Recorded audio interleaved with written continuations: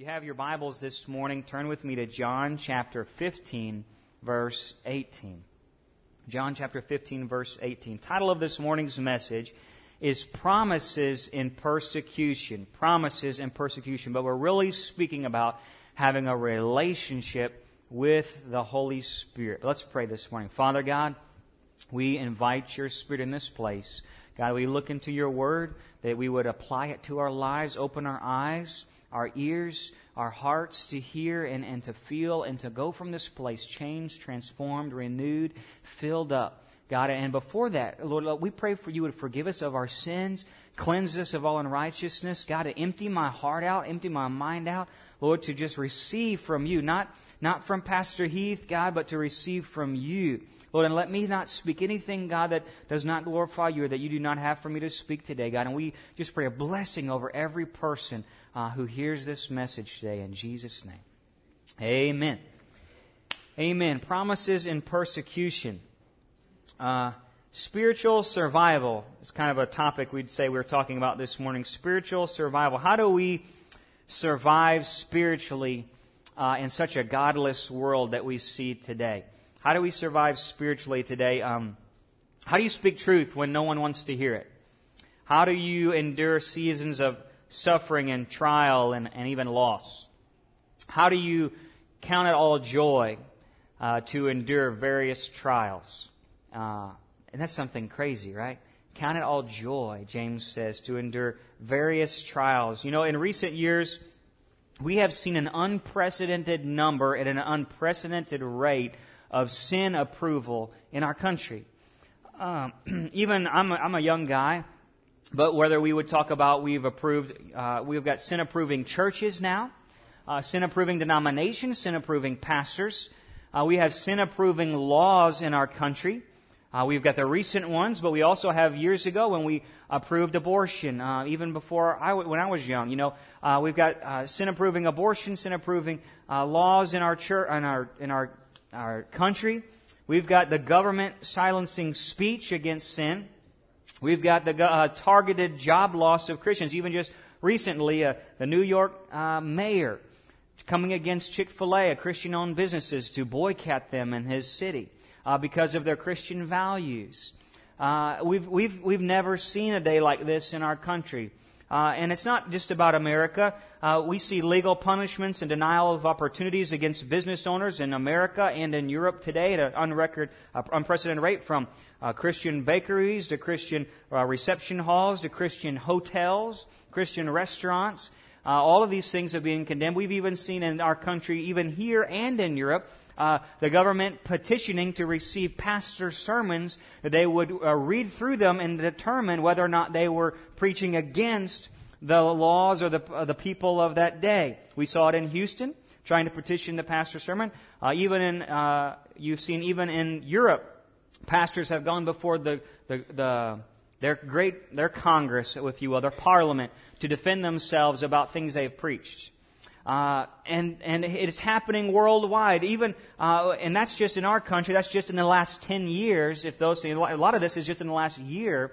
Around the world today, you see Christian persecution at a record level in many countries. In the Middle East, Assemblies of God pastor was just beaten last month in India. Him and his family were beaten for preaching the gospel. He had to run into a marketplace to grab his daughter out. They beat him, and they were about to throw him off of a bridge before family came and rescued him and took him to the hospital. This is happening globally. But at the same time is revival. At the same time, revival is happening. And often you see in Scripture the two go hand in hand.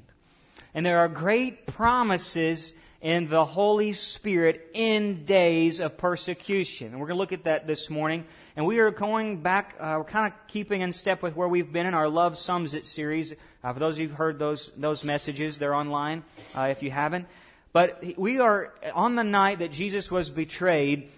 He gave this great promise, and He said, hey, a new covenant I give to you. Love one another as I have loved you, so love one another. And so He's telling them, hey, I'm going to die. These things are coming, but love one another.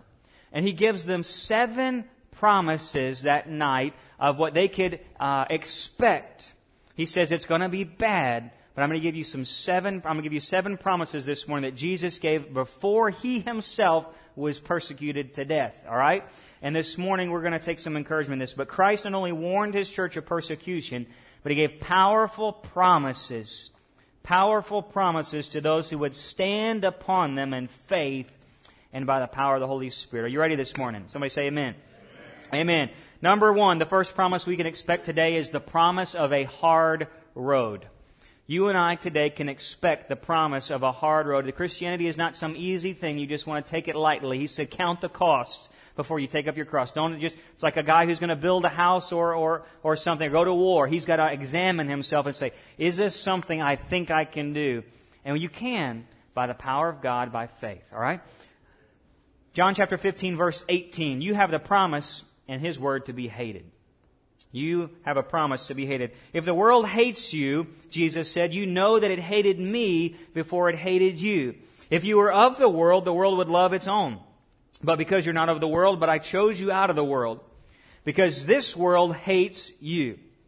Remember, the word that I said to you, a slave is not greater than his master. If they persecuted me, they will also persecute you. If they kept my word, they will keep yours also. But all these things they will do to you for my name's sake, because they do not know the one who sent me. Jesus comes, He says, I'm revealed their sin, and it says it was fulfilled, that they hated me without a cause. Why? Because they did not like their sin being revealed, and they did not want to submit to the authority of God. And that's what we see in the world today. There's persecution. He says, hey, I'm sending you out as sheep amidst the wolves, and man, you're going to see a day come, and even it happened right after Jesus died, and it's happened still yet today, that families turn in families, that they're going to take you to the synagogues, they're going to beat you, they're going to arrest you, they're going to threaten you to be silent. It's going to be like that until I come back again. You're going to be arrested. Everyone's going to hate you, but if you endure to the end, you'll be saved. The definition, I looked it up, of persecution today. I was kind of curious. Persecution is defined like this, says the Holman Bible Dictionary. It says, persecution is at several levels. The first is intimidation. Persecution is intimidation. Then there is the attempt to silence. Then there is the attempt to punish. And then there is the attempt to kill. So it goes from intimidation to silencing to punishing to killing. And we've seen certain levels now in the United States, but then now we're seeing around the world the death toll rising, and ISIS killing Christians at a record level over in the Middle East. And so persecution comes in different levels. And so when you are intimidated to stop talking about Jesus Christ, that's persecution at its lowest level. If you are called to be silent for your values, you're standing upon the Word of God, that's persecution. It's at its lowest level. But you can be assured if it starts somewhere, it's probably going to end up over here. You understand this morning? And so this morning He says, you can take this to the bank. They're going to try to intimidate you to stop talking about me. They're going to try to silence you to not talk about me. They're going to intimidate you. They may even kill you. But history has told us that God's people have been persecuted in every age. Take it from this. We go back, we got Israel in Egypt was persecuted. Shadrach, Meshach, and Abednego were persecuted. Elijah was persecuted by Jezebel and the prophets of Baal. You've got the prophets of Amos and Jeremiah. All these in the Old Testament were persecuted. Then we go to Jesus Himself. He was persecuted along with all of His disciples, only John being the only one that did not die a martyr's death. That was because God had for him to write the Revelation. All of the disciples were persecuted. Many of them, some of them were dragged behind carts, filleted with their skin wide open, boiled to death. All these people in the early church, many of them torn apart by lions for the glory of God. And He says, you can count on this. All right, now look with me. Paul says, we go back, that's the disciples. You go to the early church.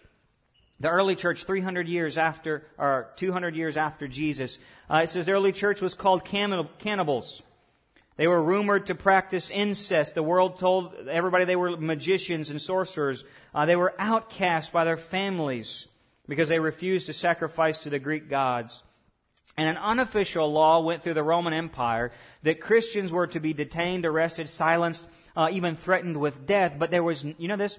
There was never a law against Christianity in Rome. Do you know that? You hear about these persecutions of Roman Christians, and you hear, oh man, the early church persecution. There was never a written law anti-Christianity in Rome. Rome was called to be one of the most tolerant empires in the world. We accept everybody. But what happens was, as Christianity began preaching and seeing the temples emptied and the church's house and the upper rooms filled, and the government didn't like it. And they were called rebels, instigators. They were feared because they thought they could start a riot. The culture was changing, and they were entering all these, the status quo of the day was changing. And so there was never a law against them, but they were threatened, even imprisoned. And so I'm telling you today, there doesn't have to be a law that says we can't have church here today for there to be persecution. There does not have to. We're not waiting on a law that says anti-Christianity or anything like that. It happened in Rome before. It can happen here today. It doesn't have to be written down. It's just the culture that comes against anti-Christ culture. Paul said in the last days to Timothy before he died, he said, he's his son in the faith. He says there's going to be terrible times ahead for the church in these last days. How many know we're living in the last days today? He says there's going to be a day like where men are lovers of themselves, lovers of money, boastful, arrogant, revilers, disobedient to their parents, ungrateful, unholy, unloving, unable to be reconciled they will be. Malicious gossips. They'll have no self-control. They'll be brutal. They'll be haters of good, treacherous, reckless, conceited, lovers of pleasure rather than lovers of God, holding to a form of godliness, but denying its power. Jesus is telling us this today, and He told us this back then before He died and was persecuted and killed, so that you and I would know and be prepared. Church, are you ready? Are you ready to live in the last days? Do you have what it takes? Are you ready to put everything else second, to put God first? Because that's the only way, church, we're going to make it.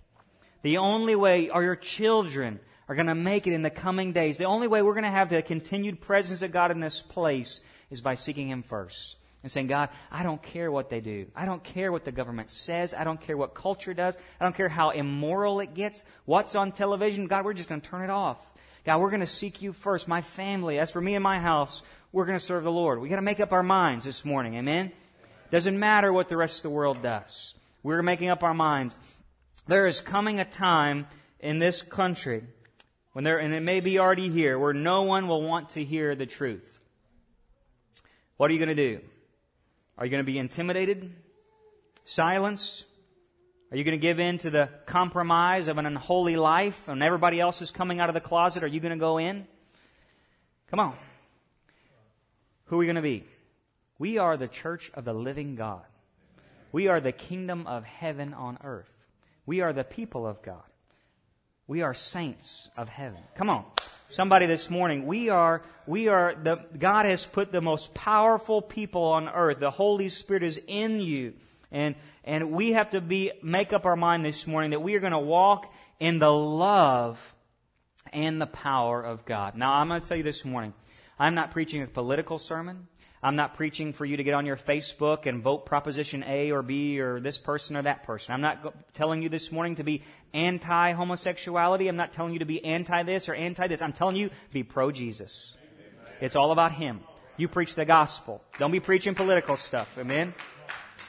It's not about all of that. The early church, you don't see a single political message in the New Testament or in the early church. They preached Jesus Christ, and that was enough. We just need to preach the cross and the death, burial, and the resurrection, the second coming of Jesus Christ, and let everybody know that is what's going to make heaven and hell right there. Amen? All right, so number one, you've got a promise of a hard road. Number two, you've got the promise of joy. Somebody say joy. The promise of joy. Look with me in John chapter 15, verse 11. Christ promises His followers they'll not only survive hard times, but they are going to thrive in them. Is it possible this morning that you believe that even though hard times are coming, there is coming a day, and I hear defeatist pastors, I see negativity just spanning Facebook from all types of Christians. But one thing we're lacking is that Jesus Christ, He said, yeah, there's going to be hard times, but you're going to thrive in the joy of the Lord.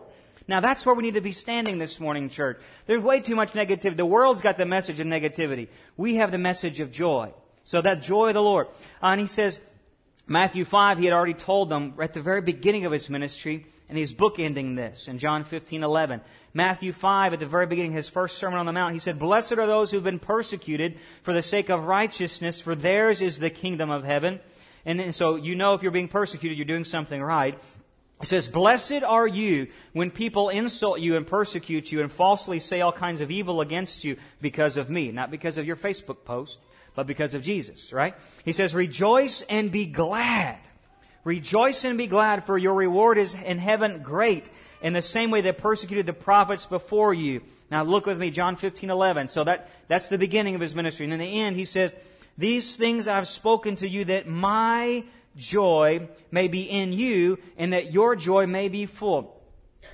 First thing I read that, I said, are you crazy? Here you go.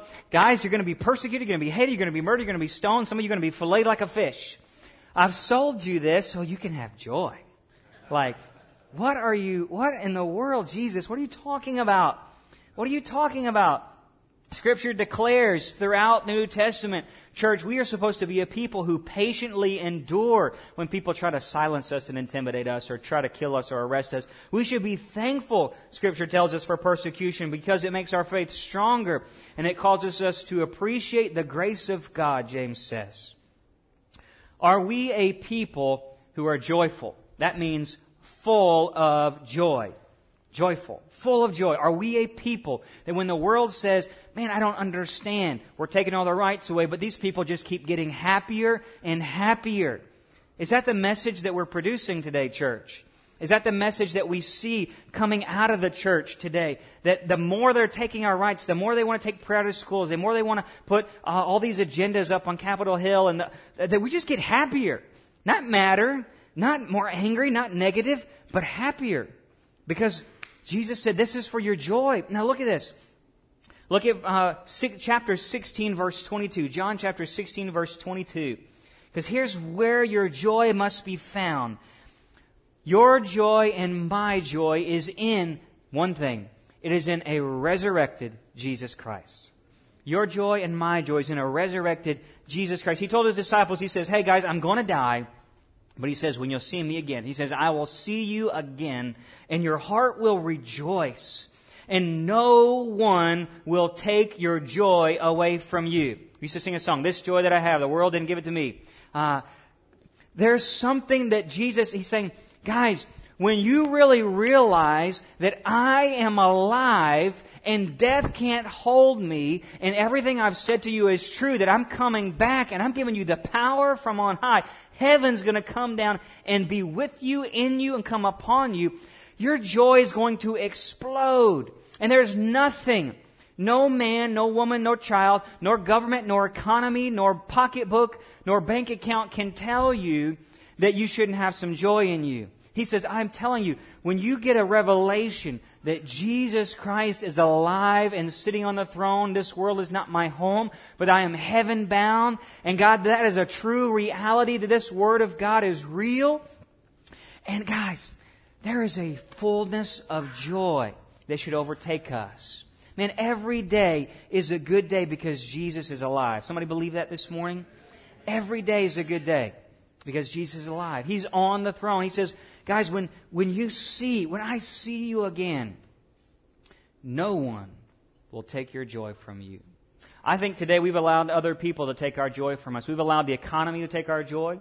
We've allowed relationships to take our joy. We've allowed our finances to take our joy. We've allowed the political scene to take our joy. But we need to take that back this morning. We need to say, you know what, God? You are on the throne. God, I am a child of God. We are the people of God. And we're going to win. It doesn't matter how bad it gets. We've got the end results. It's going to happen. Jesus Christ is going to come back. Every knee will bow. Every tongue confess. There's an old Baptist hymn we used to sing, because He lives, I can face tomorrow. And it goes on to say, all fear is gone, because I know He holds the future. Is that not true? Because He lives, we can be joyful. Be full of joy that Jesus is alive today. He's returning. Number one, you're going to have hard times. Number two, but you have a promise of joy. Number three, you have the promise of truth. Sometimes I think it feels like the Holy Spirit's really not in the world today. I mean, we look at those videos we saw this morning of Africa and just the sea and the multitude of people, and we're like, man, God, where is that? Like, as far as you could see, did you see those pictures? As far as you could see was people, just to hear the message of Jesus Christ. And then, we're like working hard just to fill up a sanctuary here, and He says, and you look at this and you're like, man, God, there's just a lack of truth in this world. There's a lack in our nation and our young people and Hollywood and the political scene. Where's the truth? There's no conviction of sin. Television's increasingly more and more immoral every day. There are more shows I ever thought I'd have to turn off and watch what I watch. It's like now that I have a 2-year-old, I'm like, you can't even let commercials come on in the middle of the room while she's playing in the living room. It's ridiculous. There's just an absence of truth, an absence of morality. And sometimes I think we feel like we're alone. And it's like, God, we're losing this thing, right? Anybody ever feel that way? Like, man, this has happened rapidly. Those are the young people, and I'm young, but I've at least lived long enough to know how fast it's happening, more than it ever. I just don't remember it, even in my younger years, it being this way. And I look, God, where's the truth? John chapter 16, verse 8. Here's your third promise. He says, and the Holy Spirit, when He comes, He'll convict the world concerning sin and righteousness and judgment. Concerning sin, because they do not believe in Me, and concerning righteousness, because I go to the Father, and you'll no longer see Me. And concerning judgment, because the ruler of this world has been judged. Verse 13. But when He, the Spirit of truth, comes, He will guide you into all truth. The Holy Spirit is here today. And whether we see it or not, He is convicting the world of sin. Now, that doesn't mean they're returning to Him, but there is a stronger and stronger conviction going out in the world. And the reason they are persecuting the church today is because they hate the conviction. They know about sin. They know what they're doing is wrong. Somewhere inside of them, the Holy Spirit is telling them, and it's that rebellion against God's authority. And so when there's an absence of truth and we see an increase of persecution, what we really understand today is that means the Holy Spirit is working, because God is judging this world and preparing for His soon and rapid return. Man, the more and more you see this happening at this rapid rate, that means the Holy Spirit is working and working, and the men's hearts are growing cold, just like He promised. These are signs of the times, church. This means He's coming. The Spirit of truth is here, and He says, even though you think the world has no truth, He says the Spirit of truth will be with you. You'll have truth. You question, God, is this right or wrong?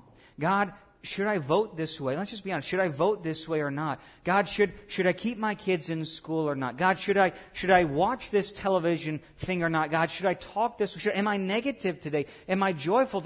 The Holy Spirit is going to bring revelation to you.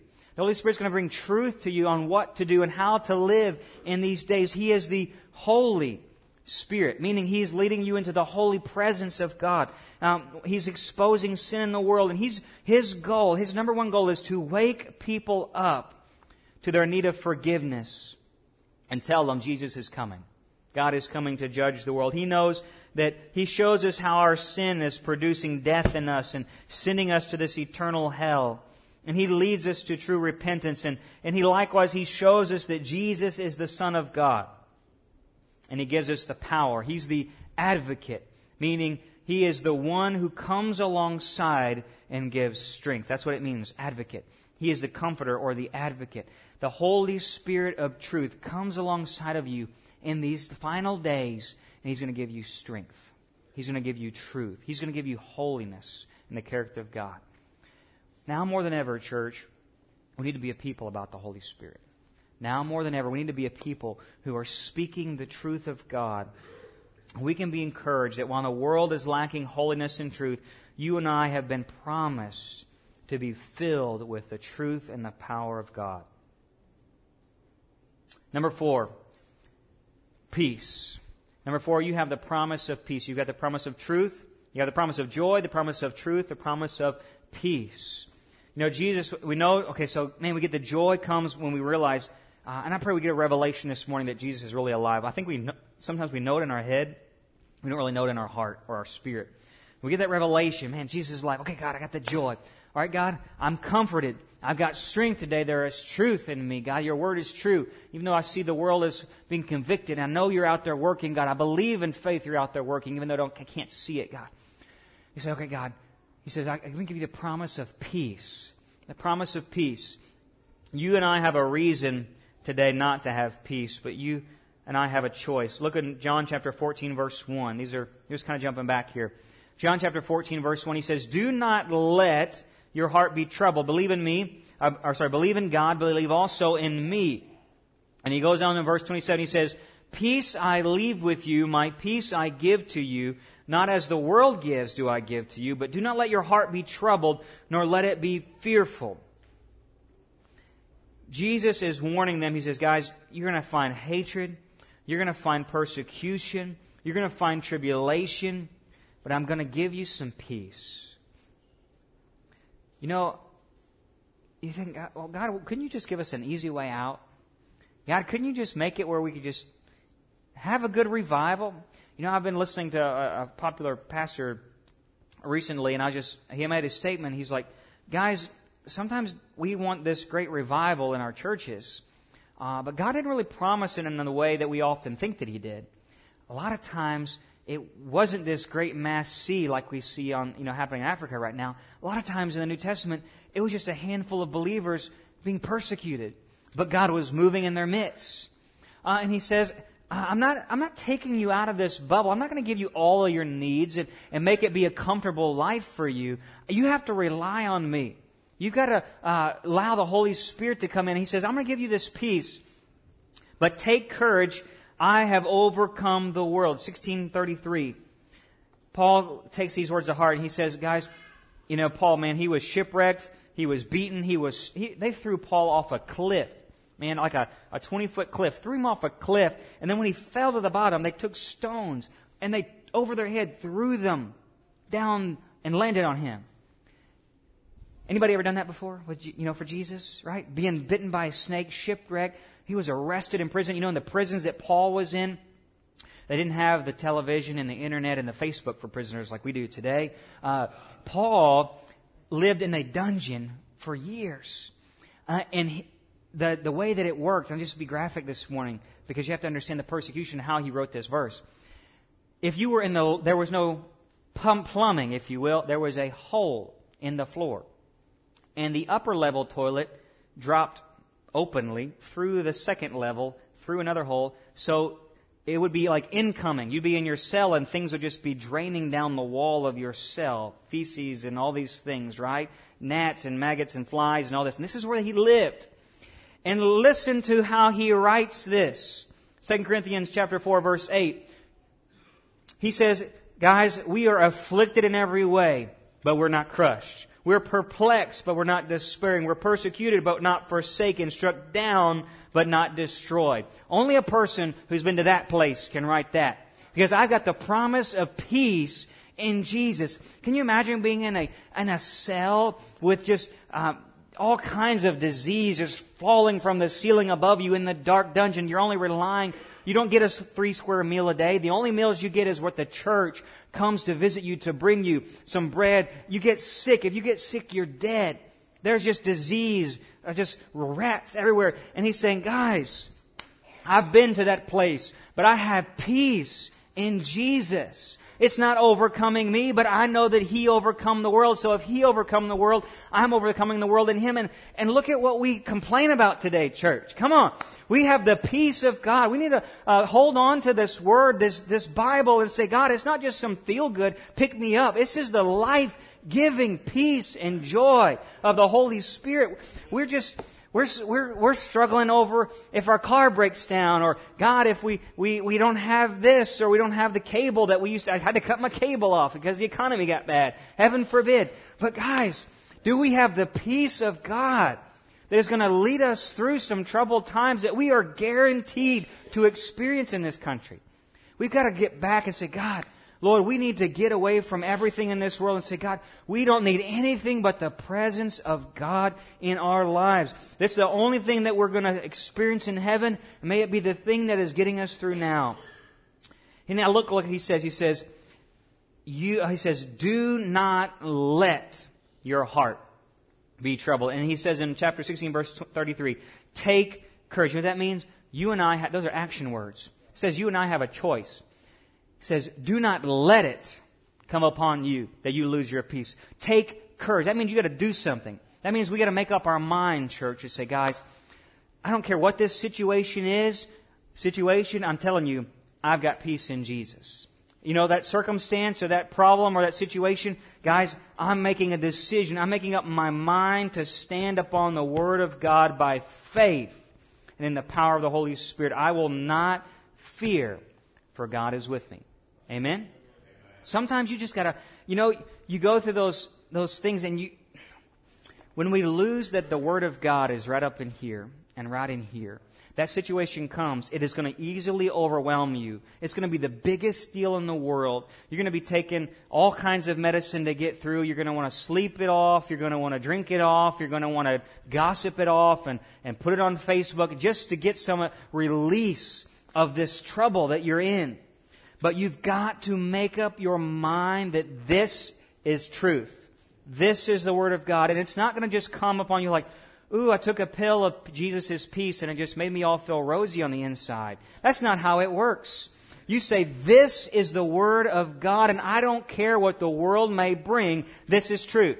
This is life. This is what's going to get us through. Amen? Promise of peace.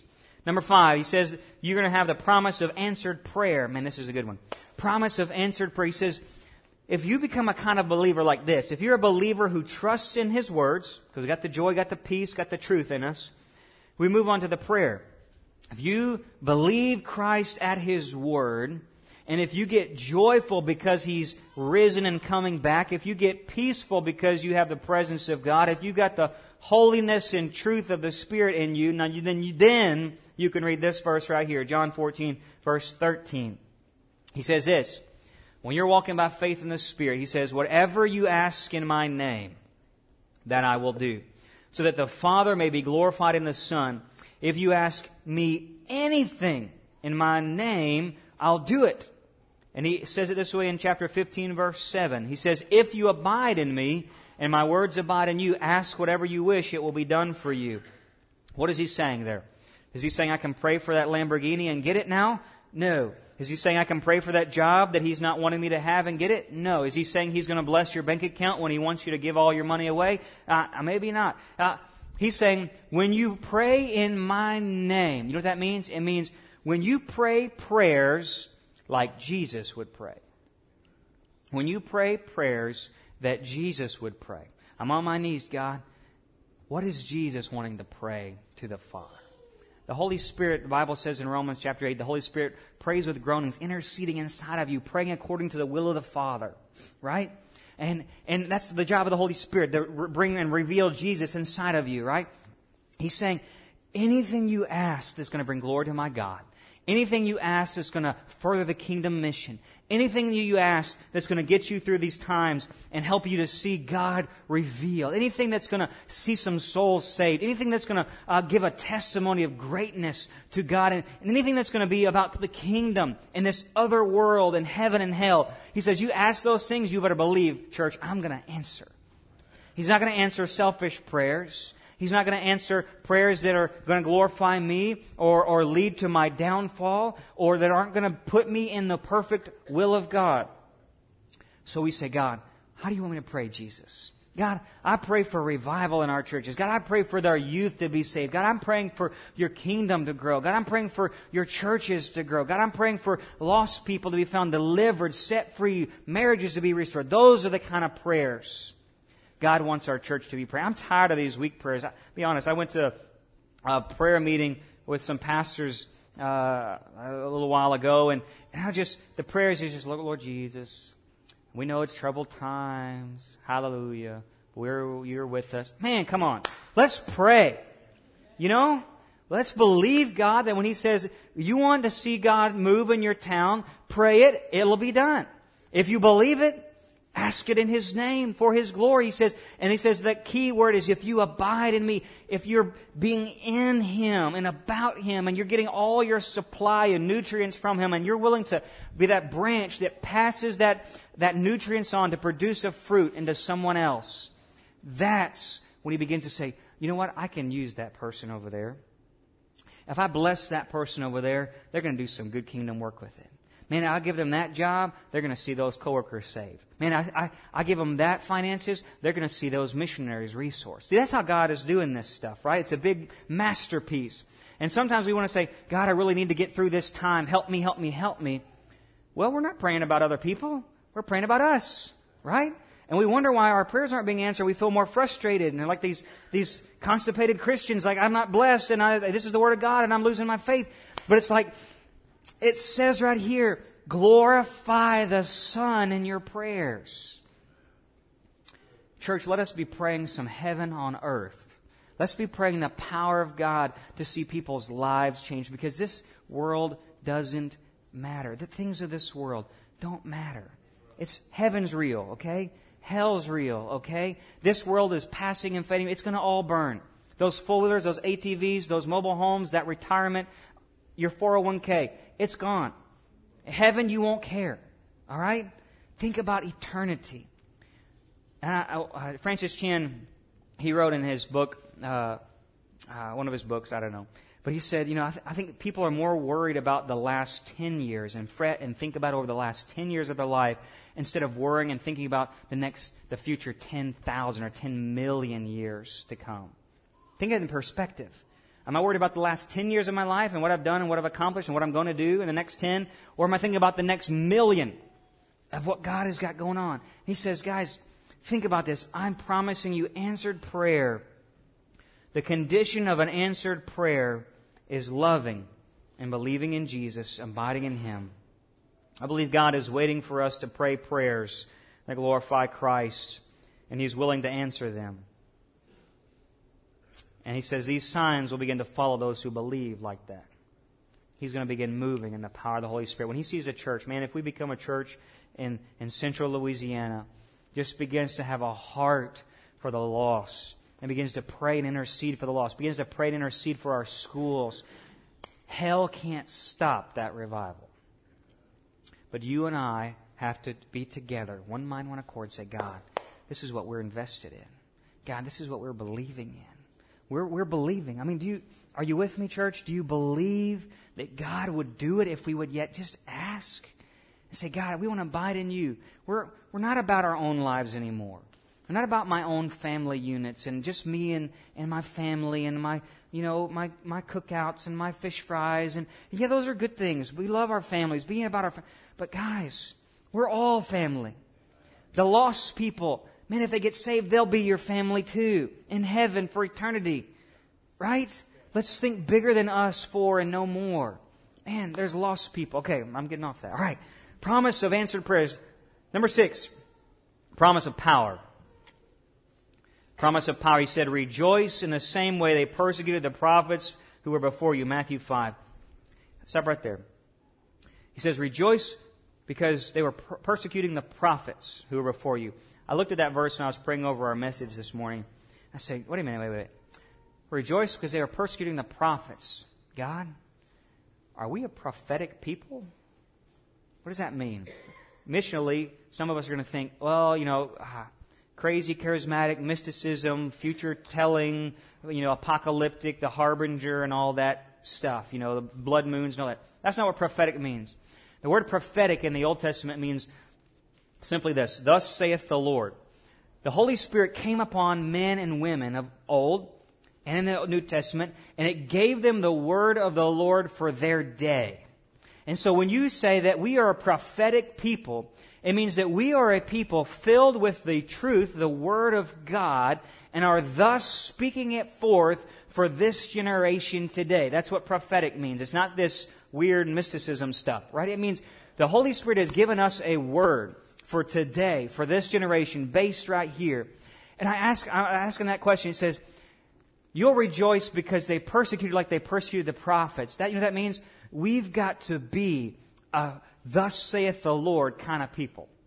We need to be a prophetic, a people that says, God, we need a word from the Lord for today. And he says the power of God comes upon a people like that. There's a tendency to back down, to be quiet, to settle for a status quo, to blend with society, to kind of hide our values, be timid at work or at school, not share the Word of God. In Scripture, I see a group of humble fishermen not only just engage an entire pagan Roman empire, but in 300 years had conquered it by saving the emperor himself. The whole Roman world, after 300 years, became a Christian empire. It started out with 12 humble fishermen. Think about that.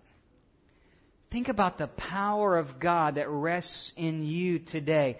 Think about John the Baptist, filled with the Holy Spirit. He preached repentance and faith in Christ, saw a great revival. So great, in fact, was John the Baptist's Spirit-filled revival when he preached repentance and the bold truth of Jesus Christ's coming, that it was 30 years later in the book of Acts that people had still and were still hearing about John the Baptist's ministry long after he had been dead. And you think about Peter, this humble fisherman in Acts chapter 2, the power of Pentecost comes down. 3,000 people get saved when he preaches what? Repentance and faith in Jesus. The bold proclamation, he says, with many more words he did tell them, be saved from this perverse generation. He had a relevant word for that generation that day. What is God speaking to us, and how is He filling us with the power of God? That you say, maybe that's that coworker you've been knowing for years, or that person at your school, or that neighbor across the street. Is God filling you with the bold power, the prophetic power of God, to be able to have like that two-edged sword the Word of God is, that would pierce the heart of that person and say, this is a word from God for you today. I believe God wants to tell you this. I believe, and then the boldness. I was the most shy, quiet person in my graduating class, probably. I was at the back of the room. I never raised my hands in worship. I played the harmonica on stage in our church without a microphone for years just because I was so nervous. I didn't want to be heard. But when the Holy Spirit comes, you cannot deny His power, His boldness. And now, we took our church here, door-to-door outreaching, door-to-door prayer a couple months ago. And I didn't have a butterfly in my stomach to go knock on a stranger's door. And when the Holy Spirit comes upon you, the team will tell you that went with us, there was just an awesome experience where God just moves. Because we say, God, I'm stepping out of my comfort zone and saying, God, I need the power of the Holy Spirit to come upon me. Now, some of us don't have a problem talking to people, right? But some of us do.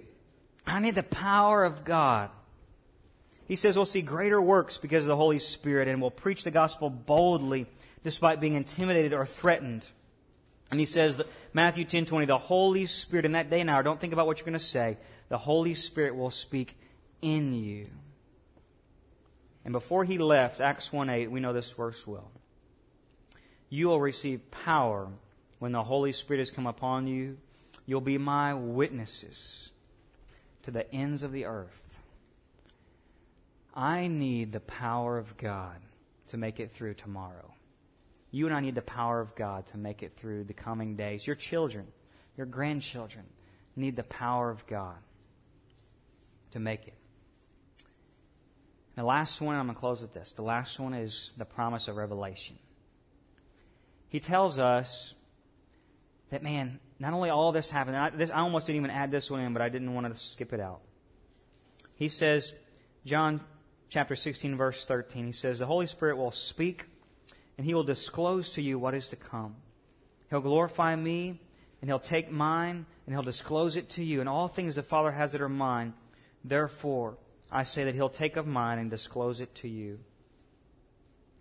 There's a show on right now, a survival show I was watching on Netflix. And the premise of it is this. They take these city slickers out, and they put them out in like the American wilderness, right, in some deserts and stuff, but they put them in an earpiece in their ear. And all across the wilderness is these cameras and these drones and everything. And these guys who've never like killed a snake or started a fire from scratch, they're just trying to survive like a trek, like a 70-mile trek through the wilderness over a course of a weekend. But along the way, there's an expert wilderness Navy SEAL kind of guy in their ear. And he's saying, okay, no, don't go that. Don't touch that snake, it's poisonous. Run from that, or climb up that wall, watch your foothold. All right, watch out behind you, there's some loose rocks. And along the way, there's these nobodies are surviving with expert advice in their ear. And immediately I was like, that is the Holy Spirit right there. There is a world, God, that I don't know how to live in it. God, I don't know how to raise my daughter in this coming world. I don't know how to lead this church in the coming days. But it's the Holy Spirit that you and I need to lead our families and friends. And along the way, He's going to be like, no, don't go that way. All right, hey, Jesus says, go over here, right? Eat of this. Don't go that. Drink of this. Read that. Tell that person. He says, and God is going to begin to disclose to you. He's going to bring revelation to you. And He says in Matthew 27, what I tell you in the darkness, speak in the light. And what you hear whispered in your ear, proclaim on the housetops. We have got to be a Spirit-filled, prophetic people of God in these last days, where the Holy Spirit, from young person to old person, when we sleep at night, is the Holy Spirit speaking to you? When you walk through the grocery store, is your antenna up? You know, you got the old cell phones where you had the antenna. You didn't always get reception everywhere, so you make it longer, right? You know, or do we have reception from God? Are we hearing that little earpiece and saying, God, He's like, hey, listen. I'm trying to tell you something. We're like, I got to toilet paper, paper towels. I got to get deodorant. Okay, all right, that person. Oh, I know them, but avoid that person. You know, and go over here, right? That's what we do in Walmart, right? Come on, y'all be honest. I know how you are. But He's like, hey, listen. I want you to shout something from the rooftops. Hey, listen. I'm going to give you a word for your daughter or your son today. Hey, listen. I'm going to give you a word for your coworkers today. Hey, listen, I'm going to tell you something that's going to change your life today. Man, are we a people about the presence of God? 7 promises you have today. You have a choice. What are we going to do? Worship team, would you come? Every head bowed, every eye closed. We have a promise of hard road. We have a promise of joy in a living and resurrected Jesus. We have a promise of truth today. And the Holy Spirit, the advocate. We have a promise of peace today in the presence of God. We have a promise today for answered prayer and for power today. We have a promise today of revelation by the Holy Spirit. These words were spoken by Jesus Christ before He died. He wanted you to know them today. And more than anything, He wants you to know Him. And if you're here today and you do not know the resurrected Jesus Christ, if you do not have peace with God, if you are a dead man walking today, if you died today, you don't have peace with God. The Bible says that we would be eternally separated from Him without repentance and faith, belief in who He is. The Bible says if we die in our sins, we will be eternally separated from God. To die without Him is to go to hell and to the lake of fire for eternity, where there is weeping and gnashing of teeth. There is no more chances after that, church. This is life and death. This is heaven and hell. This is a reality that the world unknowingly lives in, and today is the day of salvation. Do you have peace with God today? Do you have a revelation of who Jesus Christ is? Is He Lord of your heart? Is He your Master, your Savior, your friend? Are you living your life under His authority? Are you willing to give up your authority today? You're here today and you say, Pastor Heath, I want to make a decision to follow Christ, to leave my authority and leave my life behind and ask Jesus to cleanse me of all sin. The Bible says He is faithful and just to do that, to cleanse us of all unrighteousness and adopts you as His own child if you but follow Him. Follow Him. If you're here today and you say, that's me, Pastor Heath, I need to make that decision today. If you just raise your hand, I want to pray with you. Thank you. Thank you. Anybody else here today? God, I want to know you more. Amen. Thank you. Thank you. Yes, God. Hallelujah, Lord God. We're just renewing our hearts and lives in Jesus Christ today. Maybe you're making that recommitment today. I'm just going to pray a prayer, and if you're in that place, maybe you're just in a questionable place, and you think, I think I'm saved, I know I'm saved, but you want to just be sure, you just invite the presence of God. It's not a prayer that a pastor prays, it's something you pray from your heart, and it's a willful choice to, like that prodigal son, leave the slop of this world and just run towards your Father who wants to embrace you. Father God, I just turn from my sin today, and I turn towards Jesus. God, I ask you to forgive me of sin. Cleanse my heart. Fill me with the presence of God. I believe in Jesus Christ. I believe He is the Son of the living God. I believe He is God. And I believe He came to this earth. He died on the cross for me. And He rose again, Lord, and took my sin to the grave. And Lord, and He's coming back. And I confess you, Jesus, Lord, Savior, and friend. And I give my life to follow you.